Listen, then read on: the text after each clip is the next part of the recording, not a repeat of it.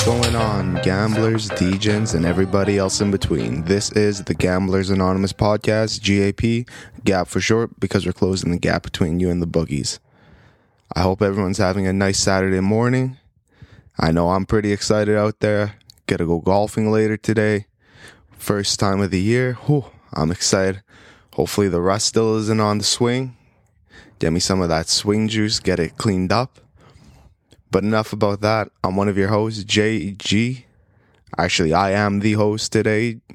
And I will be giving you them locks. Because I told you guys last week, the city of winners. And I gave you winners last week. So let's get into the recap.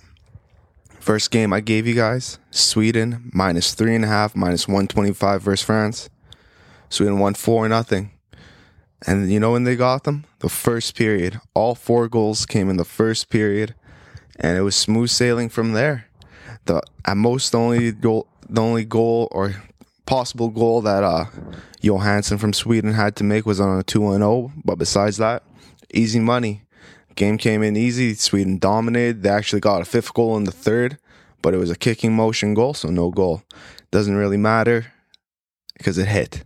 And that's all that we care about. The next game I gave you guys, wow. The NHL didn't want this one to win. I had Hurricanes Panthers over 5.5. Game ended up going into OT, and Carolina lost 2-1 to the Panthers. So it started off good. We got a goal in the first 2 minutes of the game. Chatfield scored a goal. I was like, okay, 2 minutes in, let's go. Then Florida gets a goal taken away by offside. So, that's a heartbreaker. Then Carolina scores again, and they get a goal taken away by the offside again. That's 2 goals taken away from us from the offside. It should have been a 3-goal first period, but nope. We got to put in that video review and get some goals taken away. So, tough break there. And then from there on, Bobby and Ranta, they put him in there. That was a smart choice after playing 4 periods, but it didn't work out. You know, they both played great after that. Plain and simple, the NHL wanted this game to go under. Bettman probably went on Vegas Insider and looked at all the percentages of what people are playing. He's like, I got to go against the public. Fuck them. But, you know, give credit where credit's due. Bobby's been playing unreal, stepping up. I don't know who's going to win the Conn Smythe, either him or Matthew Tkachuk. Because I'm telling you right now, Panthers are winning the Stanley Cup. So, what are you going to say about them? Since they were down 3-1 to Boston, their record since then, 11-1. Like, that's fucking unreal. Like, when have you heard that? Being down 3-1, now they've won 11 of their last 12. They just swept Carolina. They gave the Leafs a gentleman's sweep. So, fuck. I don't know how you bet against them. If I'm still dreading that I put AC Milan on that ticket with Nuggets and Panthers. I should have just left the 2. Fuck. Oh well. And then the next one I gave you guys, Houston Gamblers versus the New Jersey Generals, the USFL. And we took Gamblers plus 5.5. Oh, minus 110. Oh. No worries. Not a problem. Not a super entertaining game by any means. But you know what they say? They don't ask as long as they pay out. And they paid out. Gamblers jumped up to a 13-0 lead and going into halftime. They kicked an extra field goal, made it 16-0. Add that with the plus 5.5 spread. Oh, we're up 21.5. Smooth sailing from there. Clear skies ahead. No waves, no nothing. We're suntanning on the beach right now because of the Gamblers. They ended up closing the gap. The Generals did, making it a 16-10 game. But still, like I said, that's still an 11.5 point difference with the spread. And that's easy money again. And now, when we talk about the to the moon I gave, Sounders had their chances last game. They could have won, but they missed their opportunities. What are you going to do? Their goalie, Stephen Fry, let 2 goals in which I thought he could have saved. And if you watch the highlights in that game and you hear the announcer, they left the goalie hung out to dry. It's like, come on, man. Come on. If he doesn't open up his legs, he's saving it. Like, why you stay in your net? The first goal was just He had nowhere else to put it. It was the guy was right in front of him. The defender was right in front of him. Boom, just toe punted it in past him. The second goal, the announcer even went on there. Oh, what a save! Oh, it just slipped under his arms. Like, come on, man. You get paid to make the save. Make the fucking save. And to the players, make the fucking goal. Score on your opportunities. Fucking bullshit. But that was last week. This is this week. So let's move on. I did 2-1 last week, so I want better. I want to give you guys better. We're going 3-0 this week, and all our picks this week. There's a Grand Slam, the Roland Garros at Paris, the French Open. That's where all my 3 locks are gonna be going this week.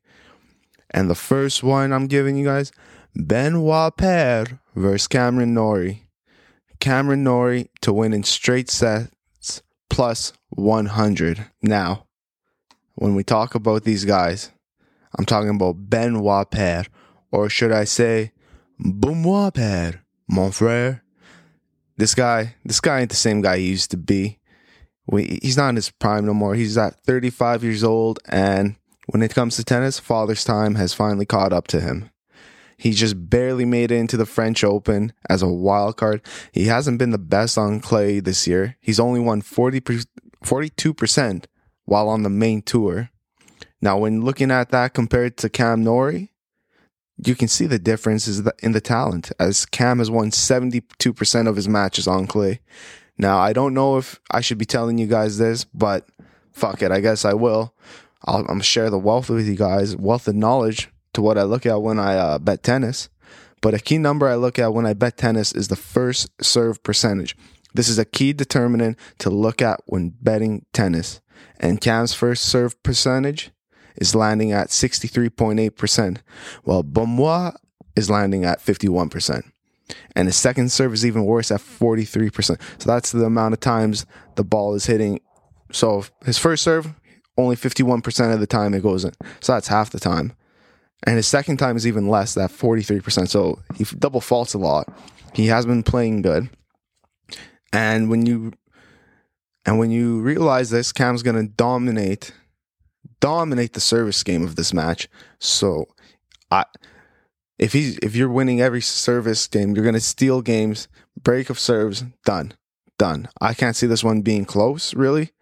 But they've also met twice before, and both times Cam won. He won the first match 2-0, and the second match was 3-0. So he's already beat him once at a Grand Slam level, sweeping him. I believe it was 6-0, 7-6, 6-0. So that's a 13-game handicap spread. He just beat him. So you can look at that too, but I'm not sure. I could see Benoit maybe winning the first set just because he's behind French crowd. Maybe that might do anything. Maybe that might do something for him. But that's not going to make him win the game, because the last 4 matches he's played in France, he's lost. So listen up, mes amis, when I tell you this. Lock it in. Cam Norrie to win in straight sets plus 100. Lock that motherfucker in. I'm telling you right now, this one's coming in. Plus money, double your money. What are you going to do? It's pretty perfect. My next lock number 2.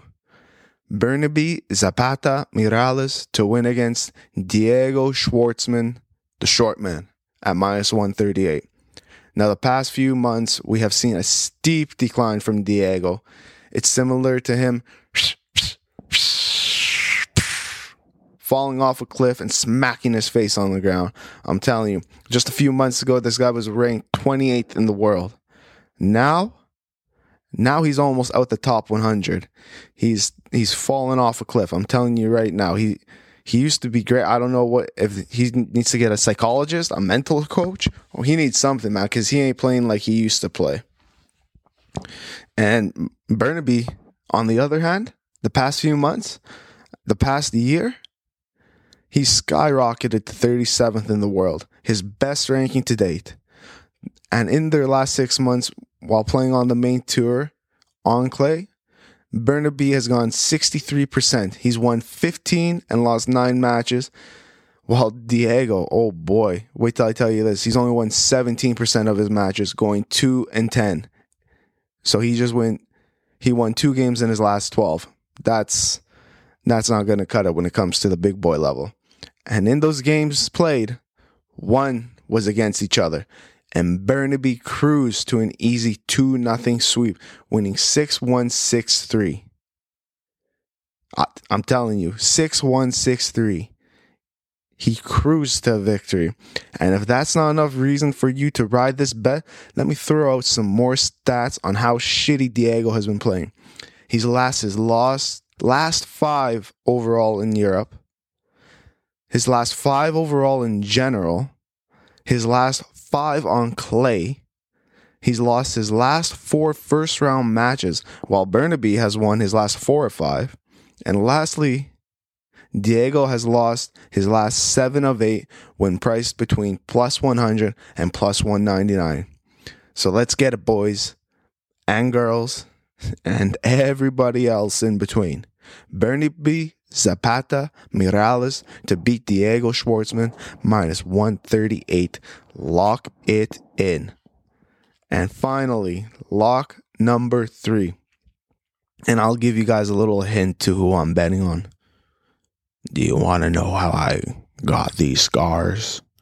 You see, my father was a degenerate and a gambler. And one night, he goes a little bit crazier than usual. That's all. That's all I'm doing. That's the best I could do. Novak Djokovic versus Alexander Kovacevic. And the lock is Novak Djokovic, or better known as the Joker, to have player games won under 18.5 at minus 188. So essentially what I'm thinking here is he's going to win each set like 6-3, 6-2, 6-4. And none of those sets I see going into the tiebreak round where he could win that 7th game to give him 19 wins. Do you understand what I'm saying? So I was looking at the games under plus the win, but it's only at 25.5, and that's I don't know. I thought it was at 28.5, but now it's at 25.5. So I was going to give you that, but can't do that. That's too tight of games. That's tight. But let's go back into what I'm saying. Kovacevic is not a good player when it comes to clay. He's lost his last 7 matches on clay surface and only managed to win 2 sets in those 7 matches. So that's it. He's won 2 sets. Nothing more, nothing less. So that ain't that impressive. And the level of competition he faces is nowhere near what he'll be up against in Roland Garros this week.